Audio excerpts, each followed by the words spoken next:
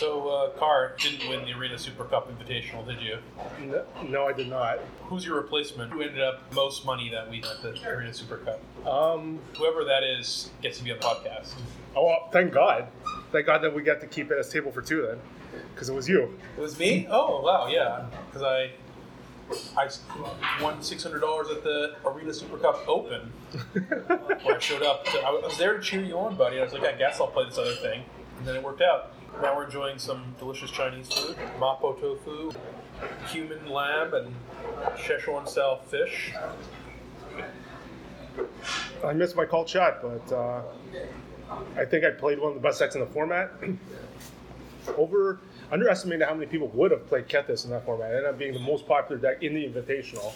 Yeah, that's what I ended up playing in the Open, and it was great. It's a very powerful deck. That is no longer standard legal. We've rotated past then. We have Throne of Eldraine has hit, which is a pretty sweet set, especially for limited, I hear. Especially for limited. We just recently had a Magic Fest. Yeah, or Grand Prix as the tournament is called. Right. And I decided to show up, make my presence known. And I ended up winning it, actually. It was my fifth GP win, so kind of nice, since my career really started with GP Montreal 2011 when I lost the finals to Rich Owen. And it's kind of, that was my first GP top 8, and now it's my most recent one is I finally won the finals in Montreal. I'd won a GP in Calgary, I'd won one in Vancouver, but I had not won a GP in Montreal before. So, hometown hero. We'll get to more of the finals where I did feel potentially deja vu at one point when it started to look a bit murky for you. You're someone that has told me privately how you get, I think it's a little known secret that you get bored very easily. So I think it was on brand to see you on Friday instead of preparing for the tournament or playing Magic to play Star Realms and getting other people like Sergio Ferry, David Rood into Star Realm. That was on brand. I mean, basically a bunch of people were playing. I went to go and play in maybe some events, I had some people staying with me, and we went to the site on Friday. They were playing the PTQs, which I obviously couldn't play, and none of the events looked that exciting for me to play. I wanted to see what was going on in Standard, because Standard's kind of important, but mainly I was just there, and Toby Schneer came by. He's like, I have this game, you want to play? Star Realms. I never played before. And so taught me the rules and immediately was hooked. So I was just playing it all day, because instead of being bored, and people would come around and play with different people and chat and stuff. My favorite part about GPs or Magic Fest now, but getting to hang out with a whole bunch of cool people, especially like this one, the local ones, and just see all these old people from days of Magic's past come out of the woodwork.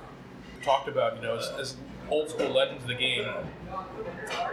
Louis Boileau, who we hadn't mentioned, I remember he was old school. He ended up coming 9th in the GP. Meg McIntyre, Eric Gauthier. I think this is his third GP Montreal top 8. I think he's a boss. Yeah.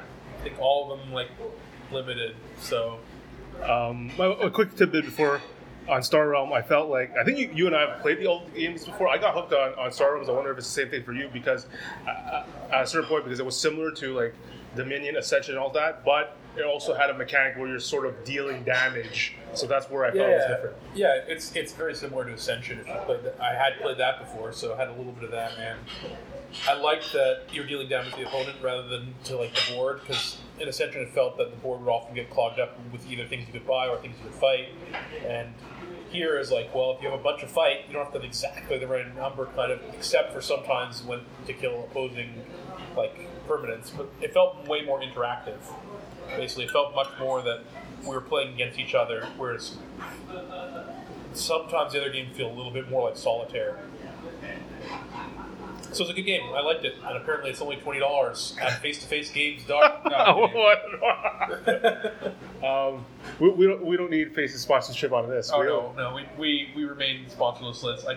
All your other podcasts are sponsored by them, so I wanted to make fun of you. We just need people like Sergio Ferry to chip in a coffee here and there, or an awesome ice cream that he kindly bought for all of us after the event. we're standing right now. We're right across from an ice cream place, and after how good that ice cream was, post GP victory ice cream, I'm tempted to go and have our faithful listeners at Table for Two cover a little sweet treat. You know. I mean, we just had some mapo tofu at a new place, and pretty good. Yeah. Not the best. Is it like third best probably we've had? I think. Who's second then? Shea Chili with you. Number one, Oh, Shea Chili God. with Bosu. We need to do a blind test next time with you, with Yeah, me and him yeah. going. You like basically. I'm blindfolded. I don't know which of you I'm going to the restaurant with. Yeah. And then, do you think I can't tell the difference when one of you speaks Mandarin and one speaks Cantonese? Because I certainly can't. I'm very ignorant. We have to. I don't know what we have to do, but I think like another just quick thing about like all the, I guess, legends or known players of our generation, and how I made a comment on what was it on a show. Oh yeah, on the radio show with Vincent Tebow about the up and comers and my opinion on whether we have that has always been like, you know, it's weird. We just haven't seen that many of them, and this top 8 almost reinforces my point with you, Rob Anderson, Meg, you know, all these old school guys doing Louis well. Ball almost makes Yeah. it, right? It's like Eduardo came 10th, right? Eduardo Sagil. So it's like all these people you already know that Yeah. are doing well, you know. So it's tough. I think Magic's a hard game to just start off and be great at, because a lot of the great players have built up years and years of experience and learning heuristics and recognizing patterns. And you know, basically all the people who started when the game started are just still kind of active players. No, the other games like chess, that's not the case. And the internet has already, and computers have affected chess a lot. And we're kind of seeing that with Magic more and more. Like constructed formats seem to be solved faster and faster. And it's harder. You know, is it because play design's doing a horrible job? I don't know. You know, Hogak I think was a pretty big miss there, but I can understand other things being hard to balance. You know. Yeah, that's a good point. With the internet, you would feel, because one of the arguments I made for the reason things are the way they are was that if you're a local kid at a shop, it's just the truth. A lot of established players looking to improve are not going to want to spend their time playing against you. Yeah, you end up playing against kind of the people that they played against, though, back in the day. Some of those people are still sharking you know, they say big fish, small pond. And there's a lot of people who are happy to be their F&M hero, right? Shout out to Jonathan Medina. And, like, there's, you know, you're there, you're the king of your home turf. You go 3-1 or 4-0 every week. You get a promo and a couple packs, and that's enough for you. And that's a perfectly fine way to play the game. I mean, some of these people have also experienced playing at a higher level, and they didn't necessarily have that much success, and maybe they didn't like it for that reason, or, you know, they prefer playing their casual decks, or whatever, you know. But it's a very tough trickle upstream to get to become a top level pro from starting, like, just going to your local shop.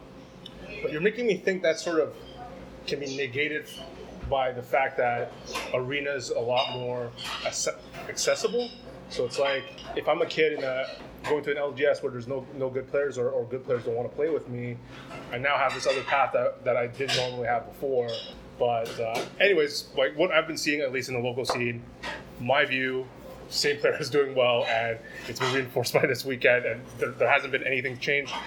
Only recent stars that I know of are like Sean Dollywall, you know, Edgar, who had a rise, but we're not seeing that many names pop up that I haven't seen before. Also in Canada, it seems like different scenes have their own like golden age. For you and me, Montreal was kind of when we were starting to get good at Magic. It was like golden age here in Montreal. There were a lot of up and coming players, and a lot of, you know, people kind of having the success internationally were from, let's say, other places in Canada. We were kind of all working to push ourselves up. I think Toronto kind of had that period more recently, where Good point. they kind of haven't had someone on the like top level player. You know, all the kind of pros were from other places in Canada, And so they've kind of all pushed themselves up. Now they're where like the golden age of Magic seems to be in Toronto, where there's a lot of great talent that that now seems to be harvesting the SEG circuit. Good point. We're talking about people like Edgar, Matthew Dilks, Daryl Ayers, or Dom Harvey. Like all these people seem to be working together, like you said, rising each other up. And yeah, you're right. You're definitely right. In those situations, we're going to see that rise. Yeah. I mean, that's what it's about. Like. Because, there's always the classic advice if you go to someone better than you at Magic to get better, right? And you learn from them. But the thing is, that doesn't work because they're also trying to find someone better than them to learn from. The trick is to find someone around your level who alternates between being a little bit better than you and a little bit worse and learn from them, because you have kind of overlapping knowledge, certainly, but there's the Venn diagram of the knowledge that you each have compared to the total amount of Magic knowledge is small, and there's definitely always things you can teach each other. So that was kind of how it felt like for me in the Montreal community when I was starting to get good at Magic, that someone like Rob Anderson, I think when we started playing he was better than me. I learned from him, and then I taught him stuff and raised his level. He was someone who was dominant in the local scene, but with a bit of a push he became someone who would qualify every year or so, at least for the Pro Tour. Good point. I think that so some of it is due to luck, to be lucky that you're playing in a time where other people are interested. Like, I was lucky that during the check swing time in my CJIP years that I was going to a store where people wanted to be competitive. Exactly, it was vibrant. I was in the right place at the right time, and of course I started Mana Deprived at the right time as well. Yeah, I mean, the right place, right time is important, but like you could look, that's why often some of these smaller countries often have extremely strong Magic playing players, like the Czech Republic being the prime example. And a lot of it is because a lot of the players are geographically close, and kind of so the golden age is only ever going to happen in Prague, basically, right? Let's say it's not spread out the way it is, let's say, in Canada. So all the players can keep rising each other up over and over again. So the newcomers just get thrust back into the thing. It's interesting. I mean, I definitely think there is potential for new talent to rise up. Like, for instance, my first top 8 back 2011 GP Montreal. Rich Hohen, he was the end boss. He was the most accomplished Canadian Magic player. He was like the old guard, right? And I was an up and comer. I had no results. I wasn't really known. If you actually read the coverage from that, it's embarrassingly obvious how the coverage reporter just gave me no credit at all. Especially when I read it, I remember that just many things are blatant lies. Like, oh, he top decked. He wasn't here for nothing. He top decked. He jumped out of the seat, an overrun or whatever. And when really, I'd had over in my hand the whole game and just missing a third green source. And I drew Forest finally, turned 20. Anyways, or just like, oh, he's visibly started playing faster or whatever. The coverage reporters never wrote anything about that for more established names. But hey, maybe I was super jittery, but I don't think I was behaving like that. And now I'm the established person, and I'm the person to beat like Rich Hohen was back then, taking them GP. And it's kind of interesting to think about, because for people listening, it's like you kind of didn't know me for the most part when I was like just starting out player. I've become known to most of you when I was a pro and when I've been already successful, already kind of at the top level of the game. But about almost half of my Magic playing experience, I guess at this point it's less than half, but like I'm about 6 years of non-pro and 8 years of pro, and for a long time I was an up-and-coming player trying to break through, looking up to the pros. Like I remember being too nervous to go to get some card signed by LSV, and now I'll gladly troll him whenever I get the chance. So it is possible that there somewhere out there at right now there's some booming LGS with the next Alexander Haynes somewhere. Yeah, maybe, or maybe I'm just the best there ever was and ever will be. Nobody knows. We don't know the future here. If you do know the future, you're probably going to be a lot better at Magic than me, because knowing the future is a very valuable skill. I just think, but you're right. it has to come in waves. You're right. That's the thing that I didn't recognize when we first talked about it, because even in Alberta, people who ate with us, Bosu, Brett Steele, it's like Brett Steele? Brett Steele. Yeah. It's like the same people that were part of basically our generation, let's say. Exactly. Or 2011, whatever. Well, and those are the people you hang out with, because they're the people you came up with. You've formed these bonds, these friendships that are often lifetime friendships because of this. And that's the real gift that Magic gives, right? Is you meeting these people who are like at the same level as you, and you work up because you're equals. It's hard to have that type of relationship with someone who's completely different from like looking for the same things that you are. And we're hanging with Bosu kind of as part of our generation, and so all those guys in the next generation, I there was a long time I was worried, because I think like things like the JSS and the Magic Scholarship Series were good ways, I think, to get the younger generation in. And now with computers and computer games, and with Magic being so exorbitantly expensive, I was worried that kids just wouldn't be getting into it, and there's just no next generation. That Magic is way more focused on trying to acquire people who quit before to get back in the game. But I think Arena changes that. I think Arena is accessible, and I think Arena is somewhere where, kind of like Magic Online, you could become a good player through Arena. But I don't think you can be great through either. I think to be a great player, you need a community around you. You can't really do it alone. And just like they say, it takes a village to raise a child. I think it's kind of like that for to make a Magic pro. Good point. I mean, it's like the other. So whereas like I was saying, hey, maybe it's more accessible now. There is that con of community where there's no people complain all the time that Arena doesn't have a friends option or any community tools within the software. Right. Whereas I had to physically go to Checkswing and play with these people every Friday. That's what I did. Well, I mean, you think of original Team Channel Fireball, right? A huge number of those guys just all went to the store that became Channel Fireball, which was Superstars, I think, in California. Like Shahar Shenhar, Joshua Layton, Luis, like David Ochoa, like all those guys would just go there and they would just battle. They would just be there battling, and they obviously playing each other. There's a lot of Magic talent there, but they kind of all made each other better.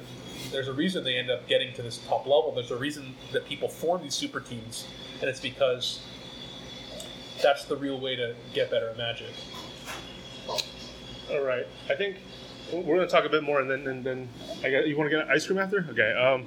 But before that, I'm going to trick you for a taste of some high-level strategy that you use to win the GP. I think we have more than a few listeners tell us how they've listened to our pod and that they help rethink the way that they sideboard, or even David Root. I don't know if he mentioned you, but he mentioned me, where he saw that you used a card in a different way, that you did something. Did he talk to you? Okay, yeah. Please. Well, he tweeted about it. So basically, the board state was my opponent. I have a random 2/2 and like a 3/3. My opponent has a 2/3, and I have Kenrith's Transformation, which is a colorless and a green enchantment.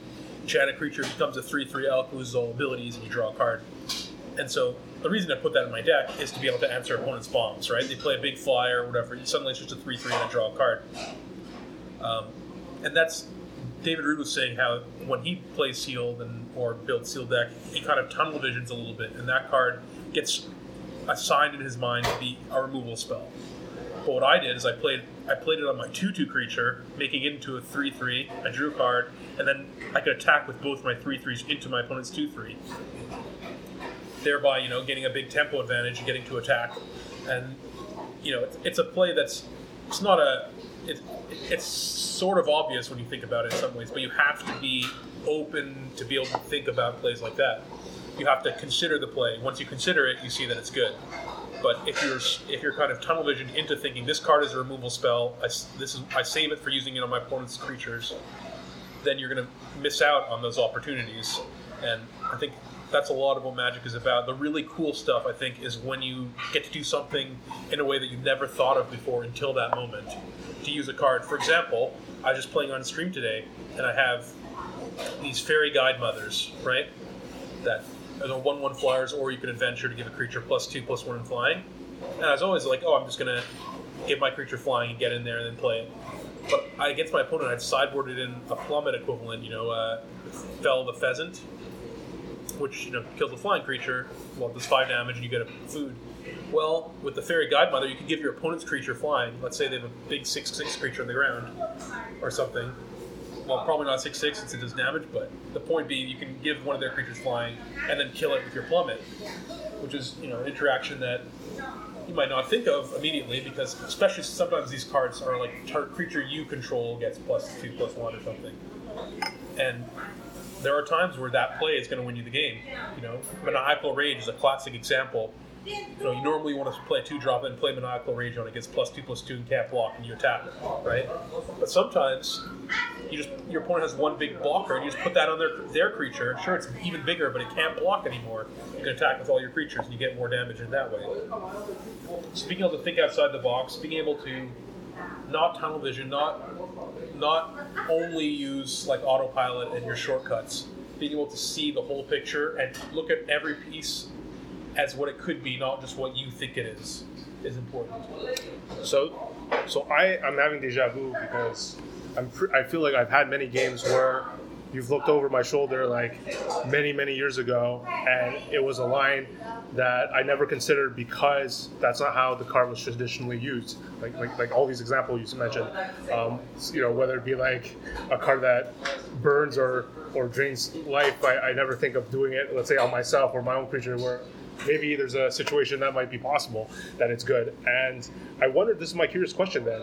So would people do better? Do they have to think about the card before the game happens? Like look at what spoiler, know that, sort of visualize the different options a card has? Or are you just stopping yourself in the game and you're feeling like you can assess instead of like just shortcutting, okay, this card can only do A and B, and discarding, I guess, variations like a chess engine, like completely disregarding using it like the opposite way? Like, what do you think is the best way to do it? Like, how do you do it? Do you just like? Well, I think it's really hard to just look at all the cards ahead of time and evaluate them all. That's kind of the exact opposite of my approach. If you've been following the podcast, like no studying. There's studying and repetition and like just building up patterns in your head. That's not how I approach things. I try and approach things more, I guess, holistically, kind of just so you're in the scenario, and I have a method, basically. I have a process for how I think through things, and that involves like making sure one step is making sure that I'm not missing something. There's not something weird. For example, the line by Lasker. This is when you see a good move, look for a better one. That's one of your favorite quotes. I love that one because it just always applies so much, and I think that's a much better way to do it, because especially even when you're looking at these cards, you have to not only, often these situations aren't about the individual cards themselves, but a lot more about how they interact with other cards. It's very hard to look at every card and look at every other card and see how they interact. That's an absurd amount of things to go, and that's one of the things that I find playing Cube really helped me a lot, because Cube, you get to see cards interact in ways that are not normal. You don't normally see a good 4-mana creature from back in the day interact with a good 4-mana creature from today, because the format you'd play that in is let's say Legacy, and nobody plays 4-mana creatures. You can't play anything that costs more than 3 really in Legacy.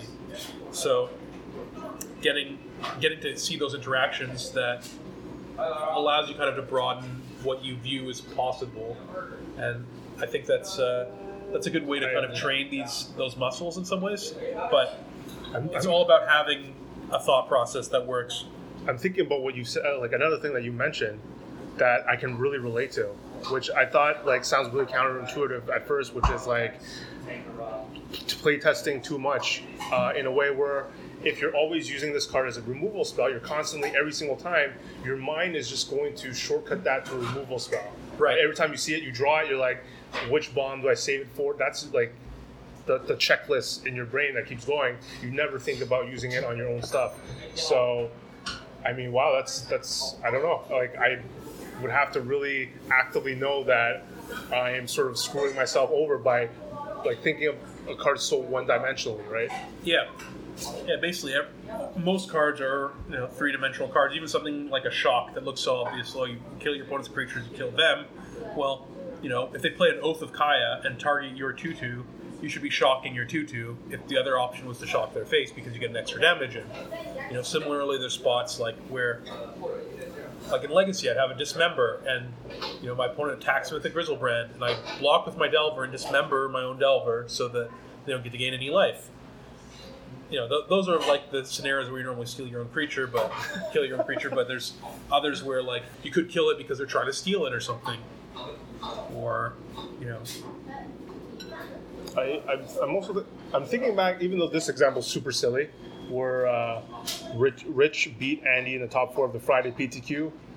He was playing Mono Red Burn, and he had 2 Leyline of Sanctities, and his win was, I can imagine some beginner players not seeing it, and maybe even me, I wouldn't be able to say it, but the strategy was to burn yourself with prowess creatures. So you get prowess, I was actually saw someone do that this past weekend. I was watching the Leyline in play, and it's just like, attack you, Lightning Helix me, Lightning Bolt me, you take 3 from my Monastery Swiftspear. It's like, well, it's not what you really signed up your cards to do, but that's, if your life total doesn't really matter, their life total does. That's the best use of the spells you're going to get. Right. Do it. If you kill them that way, do it. And I could feel a younger version of myself not doing it, and some guy like, you could just burn yourself, dude, and I'd be like, wow. Yeah. Or something, I don't know. Or for example, like, there's sometimes, like, there's the Brineborn Cutthroat, right? The 2/1 flash that when you cast a spell on your opponent's turn, you have a couple spells counter.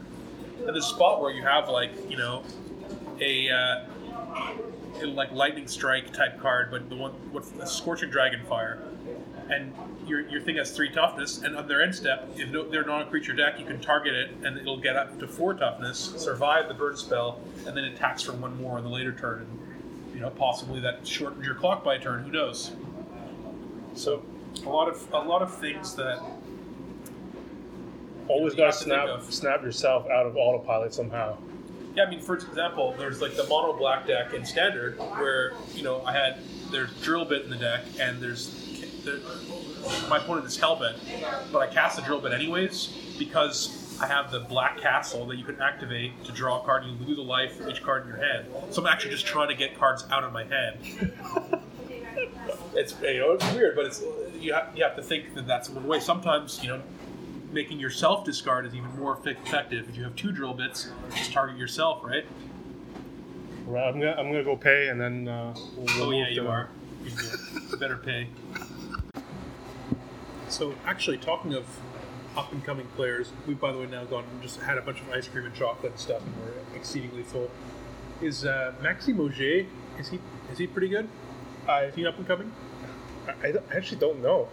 Well, he's the Arena Super Cup champion this time around. He took your throne, man. He took your title.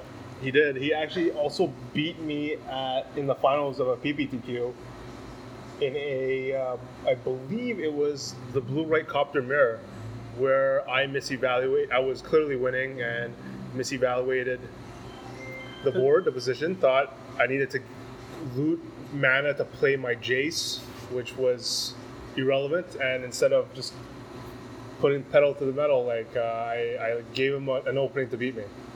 Yeah, because he's someone I see doing pretty well fairly often, and he's not part of the old crowd, right?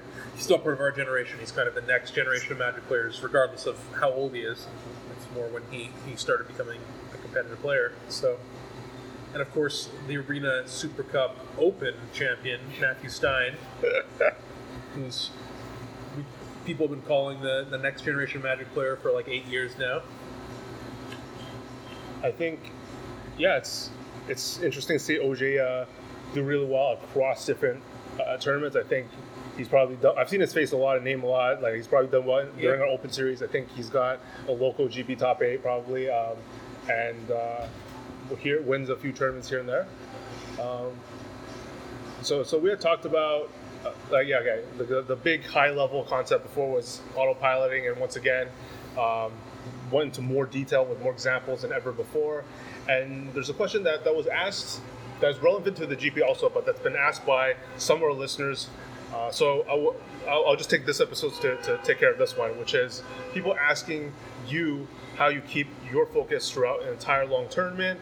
And before I give it back to you, just want to mention, I was watching you get land flooded, and I was watching you not only that were you chewing gum, but I noticed that you kept your composure throughout, even though like it's one of those spots where not only were you land flooded, but the position was fairly balanced that any reasonable form of gas was going to potentially swing things significantly one way. So it was always depressing where it's like another land, but thankfully they drew something that was it was a real card, but it didn't tip the balance too far. But then you just kept your stone cold stare, even though at some point, like we discussed after, that it was kind of obvious that you were just holding lands. Yeah, I mean, if you watch me play, I'm just like super focused. I kind of look angry when I'm playing. If you see pictures, I'm just hyper focused. When normally I'm just like, goofing off the rest of the time. And that's like part of it. I'm always just thinking about things and kind of holding together. You get some practice at making a poker face. I don't think I'm particularly good at it, but I'm not particularly bad at it either. For me, well, I guess we'll start by saying that like I try and feel the same about any match. If I'm gonna play a match of Magic, I'm gonna try and win it, and that's one of the reasons why I have difficulty trying to play casual formats with my friends like Commander or something. But it's also why I can treat round 4 of a GP and round 15 of a GP the same thing. Why often I do really well on day 2s of tournaments, even when I don't do that well on day 1, because I just keep it together and kind of focus on just what's ahead of me, kind of staying present in the moment, like the Zen masters talk about. But also for this particular tournament, as you remarked, you saw me chewing gum. It's not something I normally do. And I'd read recently, I think we talked about it, this article on Magnus Carlsen and his preparation, kind of the Grandmaster diet, as they called it. And one of the things that stood out to me was that he had started chewing gum because it increases blood flow to the head and keeps you kind of from stagnating and getting kind of droopy and sleepy.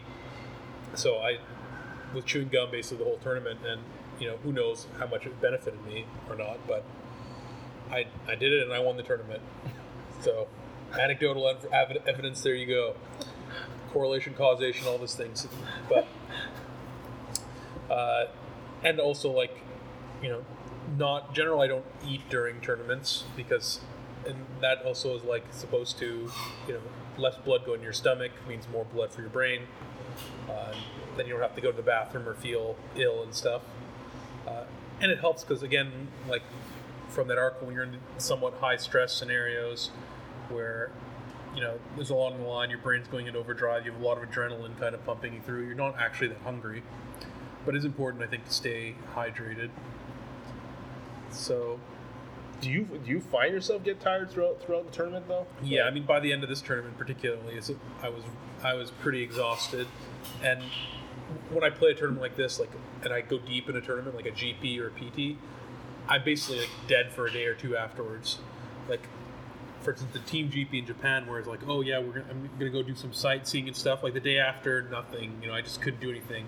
Same in like Prague. Like part of that is that we'd go out celebrating and I'd go drinking or something, but even without that, like, I'm just so tired. Like, from Avacyn Restored, I remember even, like, a week later, I was still having some effects. And, like, there's some other tournament, like, 4 days later, and I couldn't do it. I just slept in, and it was glorious. I felt so good after getting more sleep.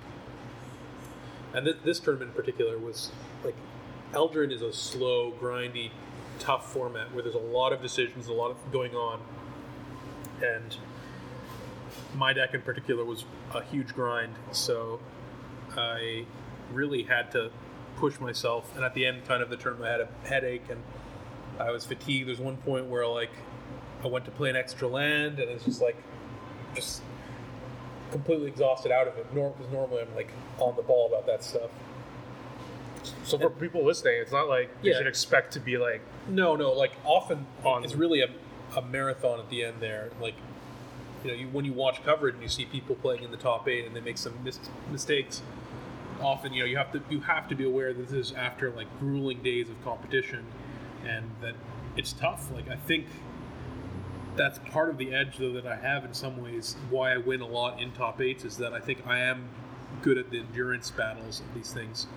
I can kind of push myself extra. It's It's like that scene in Gattaca where, I don't know if you've seen that movie, where he and his brother they're swimming, and his brother's supposed to be so much genetically superior, but he managed to swim out further into the ocean. The brother's like gives up and is like, "How did you do it? How could you swim further than me?" It's like, I never left anything for the way back. You know? Never left any, and that's kind of how I do it. I just like the next few days I'm just dead, but during the tournament, everything's firing at 100 as much as I can, and you know. Meanwhile, you get to see other people fatigued. Like Rob, my opponent in the top 8, he definitely made some errors due to fatigue, and you know, just one tiny error at that point is like, I'm not going to let someone get away with that. I can capitalize on any mistake someone makes and figure out where that leaves me strong and where that leaves them weak. You know, if it's one point of damage that allows you to swing a race, a point where, you know, a bad attack was made or a bad block, and it can kind of enable that to happen, to prolong a game, then, you know, take advantage of it. I guess one interesting thing I did in the top 8 was, again, against Rob as well, where we played the first 2 games were really long, to the point that my finals opponent was already done, ready in the finals, but by the time we were finished the second game, and going into game 3, I realized Rob's deck had like a better late game than mine, and you know, it's going to be very hard to play the long grindy game that my deck was meant to do, because he had the tools to beat all my trumps. So I just boarded in a white splash. Like I boarded 3 planes and 3 white flyers basically, because his deck was low on flyers, and he kind of needed his removal spells to kill my big creatures. So I boarded that in, and then I had a pretty fast draw with, you know, some of the flyers, and just beat him down with them quickly, and the game was over. And then in the finals, I also actually just boarded out all my black entirely for white, because I thought I needed to be a bit more aggressive, and I had a True Love's Kiss, which was really good against Gingerbrute and Tall's Beanstalk. In the top 4, though, I think I made very few changes. I just added another Fell the Pheasant, because against my blue-red opponent, my deck was pretty well set up, I think, for fighting that type of matchup, where they're attrition-y, but not as attrition-y as me. Whereas against Rob, he was even more attrition-y, and then in the finals, they're too aggressive, so that my card draw spells wouldn't have time to be effective.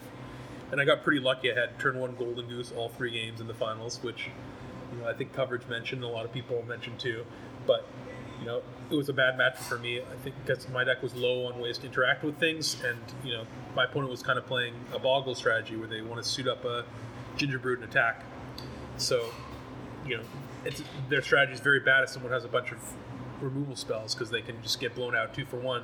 All their pump spells strategy is not that good, but against me is very effective. So luckily for me, though, I had the Goose, and that gave me so much life over the course of the match that I could manage to race those Gingerbrutes. I guess a lot of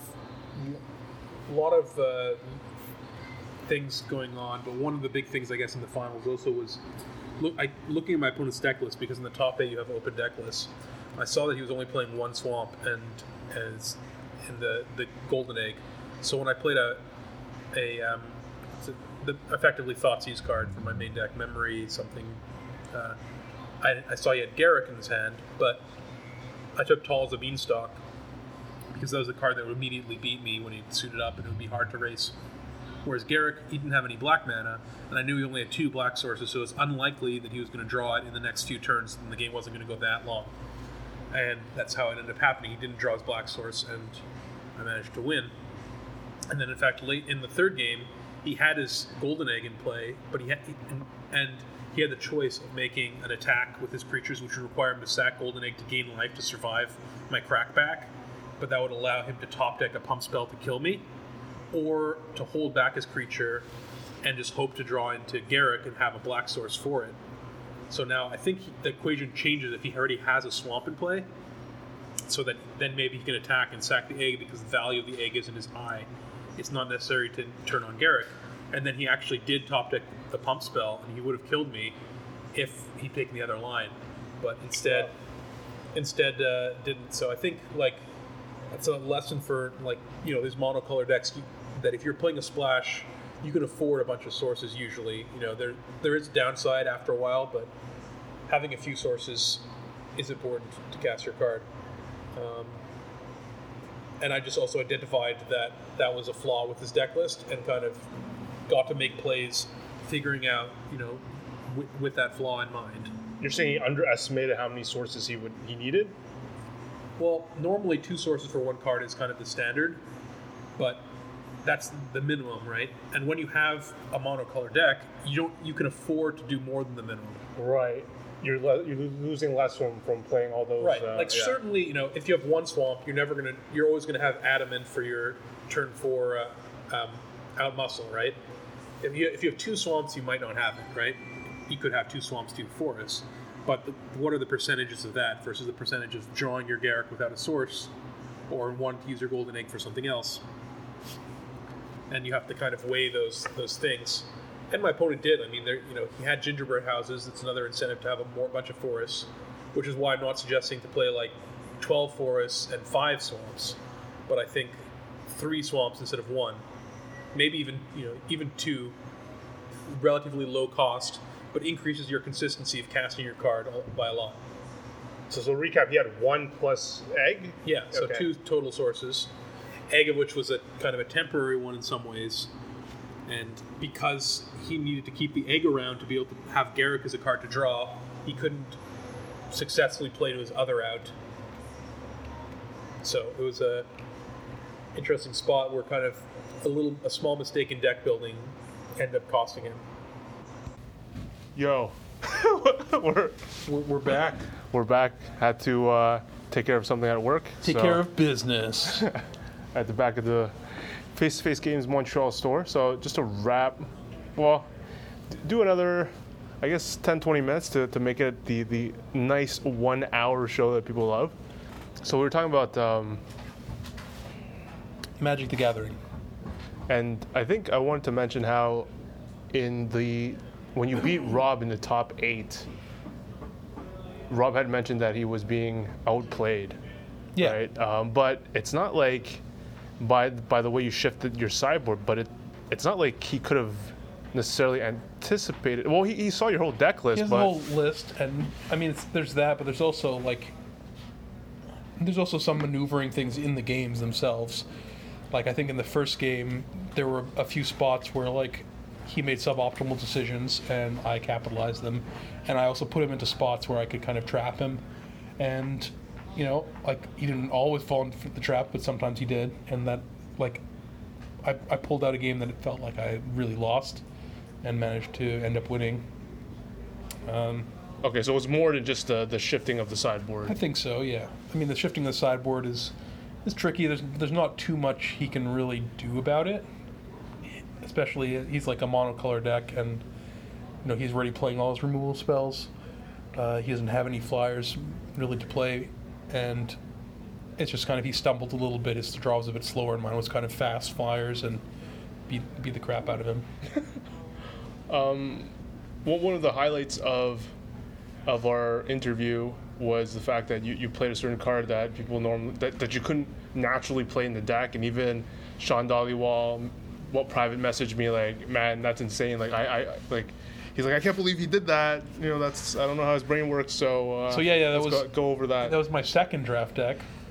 I was playing blue-red, draw 2 cards is usually the theme of that, and that was kind of the case here. I was playing 2 Mad Ratters, the 4-drop that when you draw 2 cards in a turn, you make 2 rats. And I had that combined with my main. I had a bunch of ways to draw cards. Often the red ones where you discard a card and then draw, but also I had 2 copies of the Sage, the 5-mana 2/5 Merfolk, that when it or another non-human comes into play under your control, you can draw a card and then discard a card.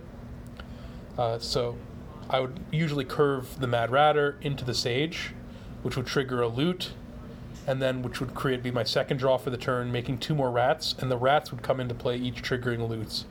So this doesn't go infinite because Mad Ratter only triggers 1 turn, but you still get 2 more loots, so your hand quality becomes very high.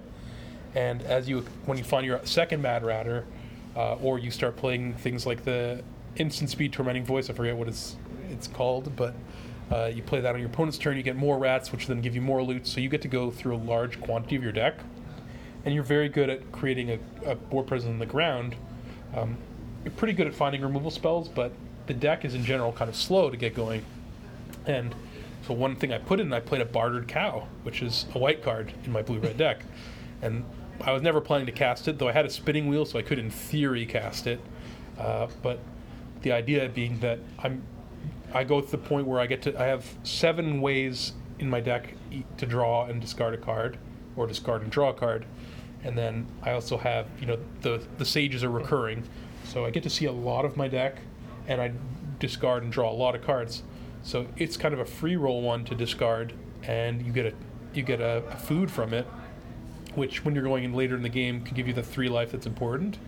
But also I had Animating Fairy, which the adventure side puts 4 +1/+1 counters and animates a non-creature artifact. So I could make my food into a creature and attack. For example, I could go end of turn, my opponent's turn, I have an empty board, play the Tormenting Voice, discarding the cow, making a food, and then next turn 3, use Animating Fairy to make the food into a 4/4 and attack. I also had the Merchant to be able to do that as well, as early as turn 1. So that's a card that I don't know if a lot of people would have necessarily played in that deck, but based on what my game plan was, being able to discard that to create a food, and that's my game plan was always going to involve multiple draws and discards, and I was always going to have one because I just had so many that it wasn't really going to be a dead card, and in fact it's just going to end up being an extra food, which had a lot of potential synergies with what I was doing. So that was a cool one. The spot where the discard clause on the Bartered Cow is relevant in limited, not just constructed where some people might have expected it. So you have to think outside the box sometimes, KYT. I mean, we've talked about thinking outside the box in terms of your plays and how cards function, what your options are for every card. Now we're talking about deck building, and drafting too. I think if you're drafting that kind of deck, it's a card that you could consider trying to pick up one copy of. It's not a hard card to get because nobody really wants it. Nobody playing white wants it, but it's super, super filler in a white deck. But here it's actually a pretty good card. It works well with the game plan. And maybe if I'd had a second one, I would have played it. Certainly if you have 3 of the Tormenting Voice and 2 Animating Fairy, I would play multiple copies. There's spots where it could be really, really excellent. So how were your drafts? Is the format something I popped into your stream today, but I've been in and out of Semlin's stream, and he's starting to get bored. He felt like it's pretty solved in his mind on what the good archetypes are. Where are you at when it comes to throwing? I don't feel that at all. I think arena drafts are a different animal. Okay, yeah, he might be referring to that too. Yeah, that's what he's doing, and he's kind of always forcing the same archetype. I think also today there was an update to the bots, but I think when I did my play testing for GP Montreal, which consisted of me doing 1.5 seals, meaning I played one sealed deck and I built another sealed deck and dismantled and conceded the sealed event after just building it, and I did 2 drafts, and I noticed that the mill deck was the deck to beat, was really good. But I figured that was an arena thing because of the way the cards go. That not everybody was going to be playing mill at the GP. Is it blue black? Yeah, blue black. I mean, blue being the key color. It could be any other color really. The key cards being Didn't Say Please, counterspell that mills them for 3. The Merfolk that is a 0/4 and can mill them for 4 is an adventure. And then you bounce it with Runaway and stuff. And there's other incidental ways to mill people too. So people milling you out was a pretty common thing that would happen. And I think Semulin, for example, thought that was the best deck in the format solved. But that's not how draft works. Draft is self-correcting. The more people that draft something, the worse it gets. Often in format, one color is identified as the worst, but if you're the only person drafting it, you get a huge advantage. And that's for instance, Avacyn Restored, when I won the PT, one of my strategies was drafting black in the draft format where everybody else thought it was unplayable and it was horrible. And basically I was pretty much the only black drafter in at least one of my drafts, maybe only one of 2 in the next one. And both my decks were really, really strong as a result. I think this format, white is probably the weakest color, which has been the trend for a while. But it's far from unplayable. You just have to figure out what you're doing. I think that the draft format's really interesting because it does a good job of balancing wanting to be multiple colors because you get access to more cards, but also wanting to be monocolor because certain cards give you a big payoff if you're monocolor, and your mana is much more consistent because the mana in this format is pretty bad. You really do want to have multiples of all your cards. For example, even in my deck, in the top 8, I had the Forbidding Feast or Forbidding Fruit or whatever, which is, you want to play Adamant for that triple black to draw 2, lose 2, and make a food. But I also had Feasting Troll King, which is quadruple green. Yeah, it's so good though. So like, how do I balance that? Well, I had 3 creatures that could the Goose and 2 of the 3-drop that could produce any color, so that would smooth out my draws, and also the drawing 2, lose 2, you don't have to play Adamant for, and so I had more green sources, but still my mana base was not particularly great, and there were spots where I was missing my 4th green to be able to play my troll for a couple turns, and I had to scry an extra land on top, even though I had like 8 lands in play. I only had 3 forests and 5 swamps, and normally you don't want to do that, but that's where I was because I wanted to cast my Mom. So I know, like, for instance, Pascal Maynard swears by monocolor. He thinks that that's the way to go, that he wants to force monocolor every time. Other people disagree. I mean, one of the decks I had drafted before and then I finished up with on my stream today was a 4-color deck. Really, it was basically mono blue with a bit of green and then just 1 black card, 1 red card, which again you can enable with the green 3-drops, but also with Golden Egg.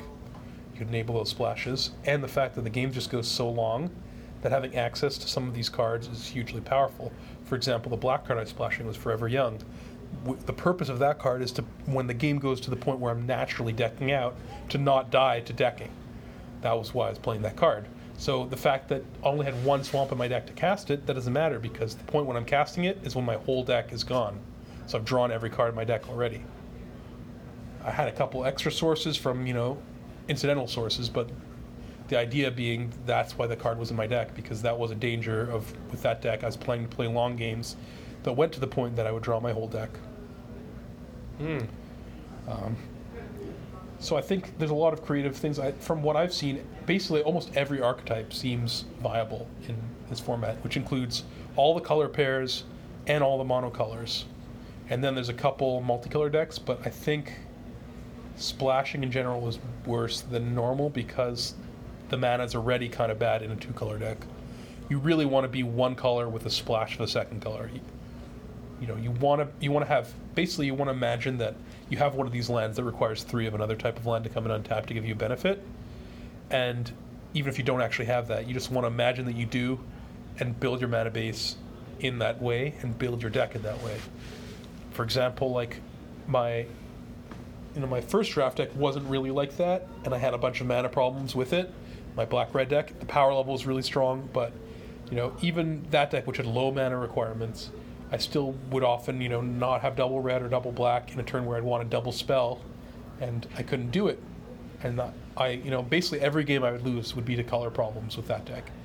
The second deck was mono red, really, with a blue splash. It was basically mono red, and I was splashing the 5-drop Sages and a couple other blue cards, and that deck worked out much better. I also had a Fabled Passage, your preview card, in fact, in that 2-color deck to enable that splash.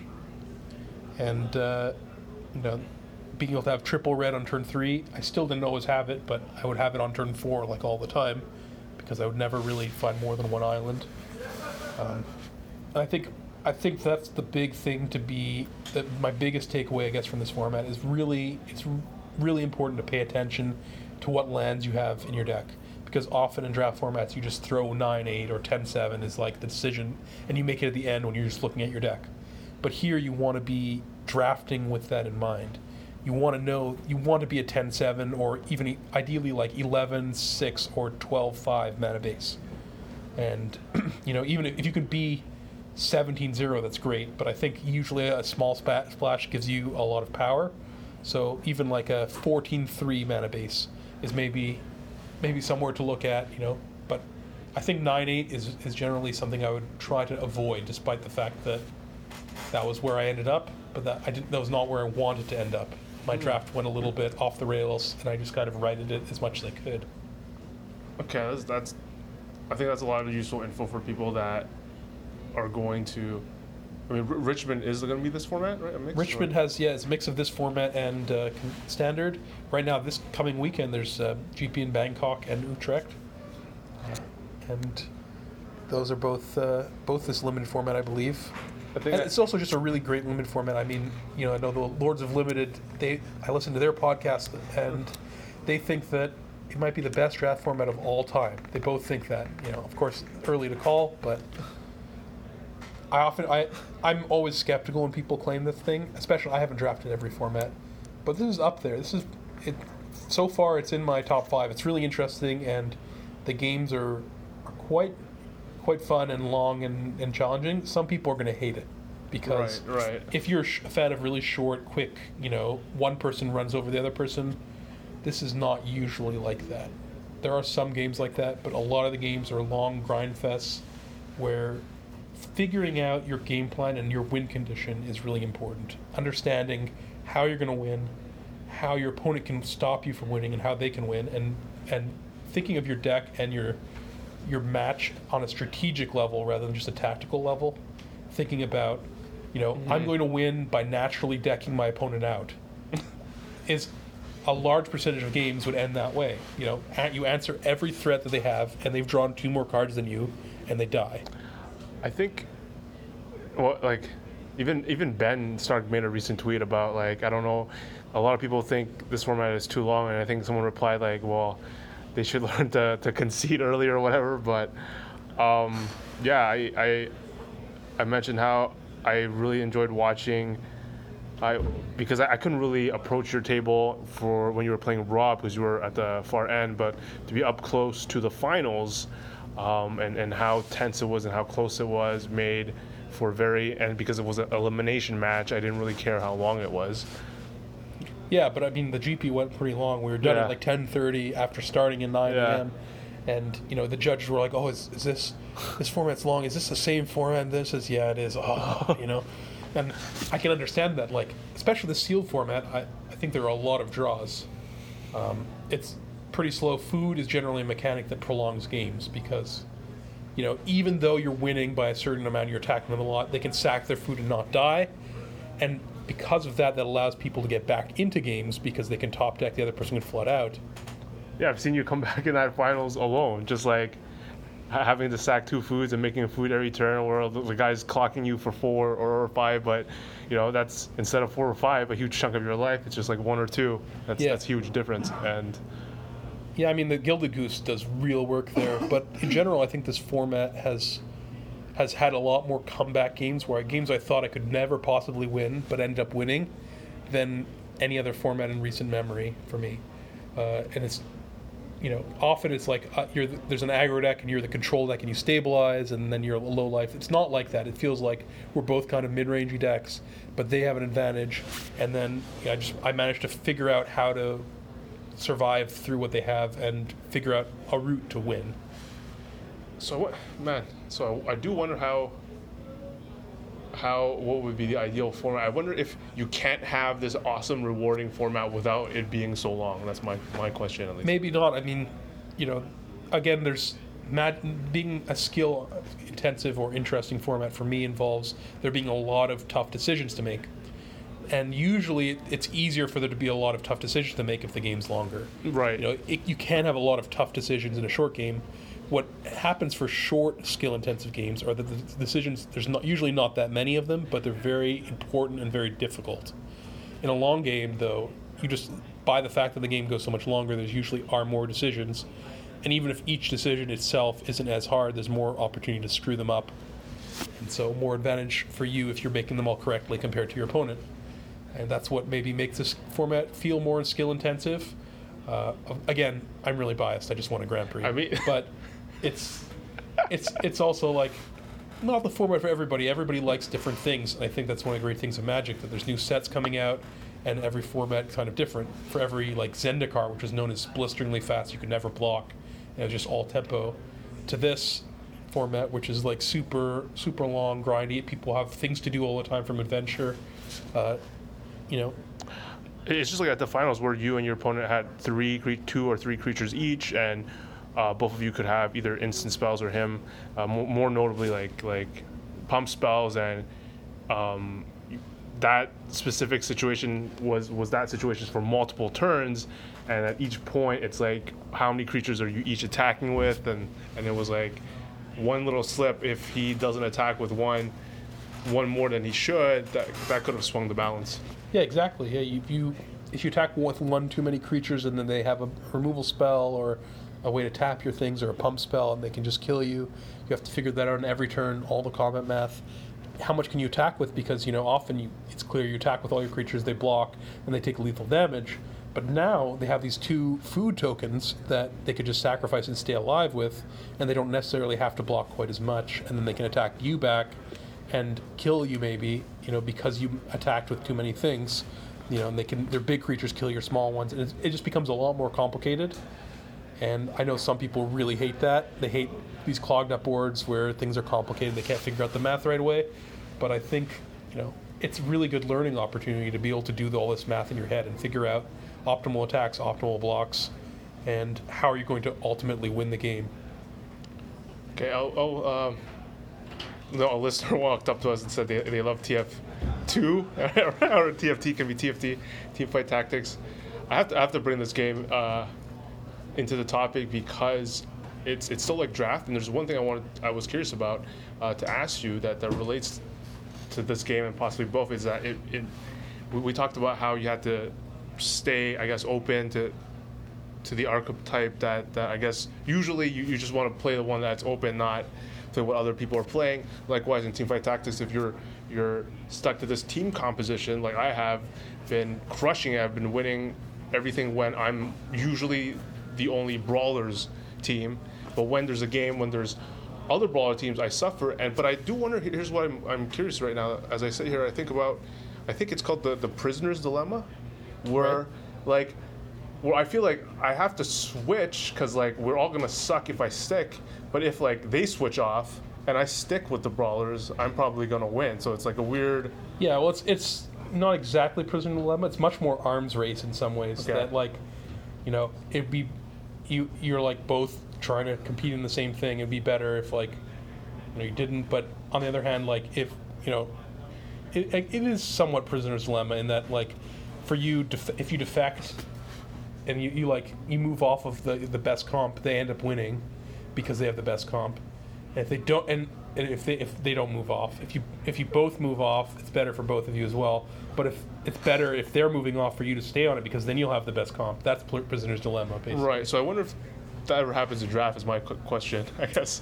Somewhat. It's hard to know because TFT is much more fluid and changing all the time, whereas Magic, there's a clear end point, right? It's like you draft 3 packs and then it's over. So at what point do you figure out that somebody else is doing something? And yeah, sometimes it is worth it to move off and sometimes it's not. And in TFT also, you're all drafting individually, whereas in a Magic draft, somebody's passing to you and you're passing to someone. So if the person who's passing to you is the person who's fighting you, well, they have priority. They get the best stuff first, right? Right. Whereas if it's the other way around, you get the best stuff first. Screw them. You're taking those good cards, And there's a little bit of balance of figuring out what are you giving up to switch. Is it worth it? Are the cards you have more powerful than what you would gain elsewhere reasonably in the amount of picks that are left? If you're going to get a couple filler cards, to finish out your deck with what you have, it might be worth the stay. There's also certain formats where just the bombs, the most powerful cards you have are all that matters. And so if you open one of those, sometimes you just want to force it. Fate Reforged being one I can remember, where the rare level was just so strong. They just wanted to take your rare, basically, and just stick with it because anything else you would get would not be on the same power level, and the medium cards and the bad cards weren't that different compared to the top cards. When you're really rewarded for switching colors to the open lane is when the commons and I guess to a lesser extent the uncommons are really powerful, because then you can get paid off for those things, especially multicolored uncommons. that are not useful in other decks. Something like Drown in the Loch is a card you can splash in most decks, right? Right. So if you end up finding blue-black mills open, you're still not going to necessarily get that many of those because some people are going to pick them to splash them. But if it's a card that literally nobody else could use except for your archetype, like let's say like Wandermare, I guess is a bit closer, where it's like Green-White Adventures, that card is busted, but you don't really want to splash a 3/3 even if it gets a couple counters in your other deck. So if you get that, that's a really powerful payoff. And those are kind of the real payoffs you get for switching into these archetypes that are open. But it's important that the commons are strong and deep as well too, because usually you're not going to get powerful rares. A lot of people think that they get rewarded when they get second or third pick rare, but that is a small reward. But usually the real reward is when like you get seventh pick something awesome for your deck. Right. You know, like a Baked into a Pie, for example. If black is somehow open, you get seventh pick Baked into a Pie. That's great, you know, and that's because it's a common card that is going to come to you, and it's not splashable. A card like Fireball, someone's going to take and splash, so it's not really as much of a payoff for being red. I guess you're right. It is different from Teamfight Tactics. I'm just laughing right now, just thinking about all the times, all the casuals drafts that I've done at FNM, and since I mean, I can swear on the show, but like a lot of times when you're finished a draft in the casual draft, I'm sure it's happened to you when you're drafting with friends and you show the colors you're drafting or the archetype and you see like some other guy do it and you're like, what the fuck, dude? Right? Like, yeah, or like, fuck you, man. Why are you in my colors? Yeah. Like, I passed you so much good shit. Yeah. You know, that's always what happens. Always like, oh, I passed you so much green. How are you in blue-black? Yeah. How are you ever blue-black? I never passed you anything there. I just passed you this green, I'm Wicked Wolf, and this. It's like, well, I opened this, and then there's a lot of blue and black flowing in this other pack. It's like, man, I could have been in my deck. You know, like, it's like, what is going on? And it's like, well, you got second pick this. It's like, oh. But yeah, I mean, you have to learn to read those signals, and then, you know, draft is a cooperative thing, even though you're going to end up battling with other people in your pod for supremacy of it, right?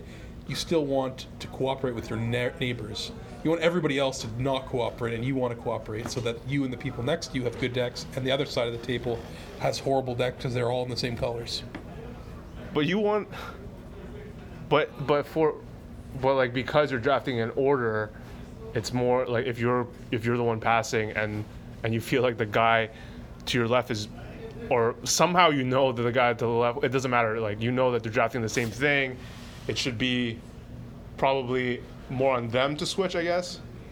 Yeah, like I think people really overrate the signals that they send downriver. Right. Versus the signals they receive. What you receive is way more important. You care about what the person who's passing to you for 2 of the 3 packs is getting. The other person, you can afford to fight them if you have to. And so many times I see people like take the third best card in a pack because the best 2 cards are the same color, and they just end up with the worst card. Sometimes they end up being passed cards of the color that they just didn't take, and they're like, oh, well, I didn't take that, so I can't take that anymore. Pass it along. Like, you know, I for instance, in one of my drafts, I passed a Worthy Knight, or whatever, the 2-drop that when you cast night spells, you make a 1/1. And I could have been like, oh, I'm not going to take knights anymore. But I got past a bunch of good knight cards, so I started taking them. And sure, maybe I had some overlap with the next person, but it's their job to switch off of what I'm doing. It's not my job. Oh, so what's your... And they did. They switched off. They switched into green-white, and I was black-red knights. And I ended up passing them some good green cards, and they ended up having a good deck.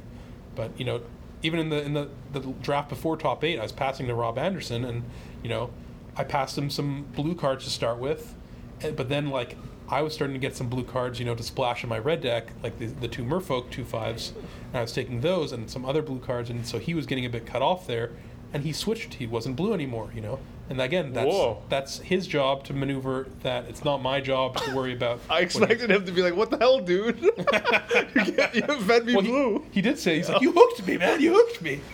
I'm like... I guess, yeah, I love it. I love it now that for anybody drafting, we have this rule. If you flip over the decks and you see someone drafting the same thing, it's if he's directly to he or she is directly to your left or close to your left, then it's their fault. Yeah, it's like you had one job. We settled the tie. Just get out of my colors. What are you doing in my colors? What's weird though is that sometimes people are right next to each other in the same colors, and they both have fantastic decks. Have you seen it? I'm sure you've had it, right? Yeah. That usually happens when nobody else on the table is in their Oh, colors. right, yeah. And that's an interesting phenomenon. That happens often because of the double cut factor that the people on either side, like let's say the two people next to each other are taking blue, and on either side, people are going to really not see much blue because it's being the best card and the second best card are being taken. So there's going to be a large high concentration of blue there, as an example. Wow, that's interesting. So it is possible. Yeah. When it happens the most is in formats, I think, where there's especially where colors have varied identities. For example, there's like half of the color is very aggressive and half is very controlling. Where blue is like a perfect example, where there's like tempo, aggro, flyers, let's say, and there's card draw, removal, counter spells, and like one person can have blue-black control and the other can have blue-white tempo, aggro, and the cards they actually want for each other's decks. There's some cards, the super premium cards, they're going to fight for, but a lot of the other cards don't overlap that much. The blue-black deck really wants every divination it can get its hands on. The blue-green deck or blue-white deck or whatever wants every unsummon. But, cards like the claustrophobias or whatever, both of them want. It's such as a removal spell that both decks want, but, they're going to fight over that. They're going to fight over, air elementals, right? But in terms of the strategy, and that's just for like a normal core set style format. For formats where there's even higher level synergies, like in Ravnica, where Golgari and Dimir, let's say, both have black, but they have blue-black and black-green cards, and one is about creatures and the other one's about spells. You can have people sharing a color right next to each other and not really have overlap in what they want. I think we talked about a lot of funny stuff and a lot of good content to, it was tough to see when we first talked about not autopiloting, but I think this one it shed more light on the concept. I feel, I don't know why, like we went more deep into examples, maybe. Yeah, into examples, like real examples, and even someone of a Pro Tour champion caliber player, like Dave Rude said, like he just couldn't see that use of a card in at that given time. Yeah. I guess he was impressed by. Well, that's also a thing about him. If you look at the great players, and they're much more honest with both themselves and other people about where they're fallible and where they're not fallible. And I think often a lot of people let their ego get in the way of getting better at Magic, and they don't want to admit that they made a mistake or that they didn't see something or they couldn't do something, and because of that, they hold themselves back from learning more. And being honest with yourself, most importantly to yourself, but also to other people, enables you to learn more. Other people are more willing to help you if you're honest about where you're at, and if you're humble and have a positive attitude. It's just you're better to be around. You're more likely to gather people around you who want to help you out. So, for example, so many people just saying that they screwed up, like Rob's just like, yeah, I got outplayed, I messed up. Sean Dollywall, saying like round 9 the GP, he played horribly, he should have won.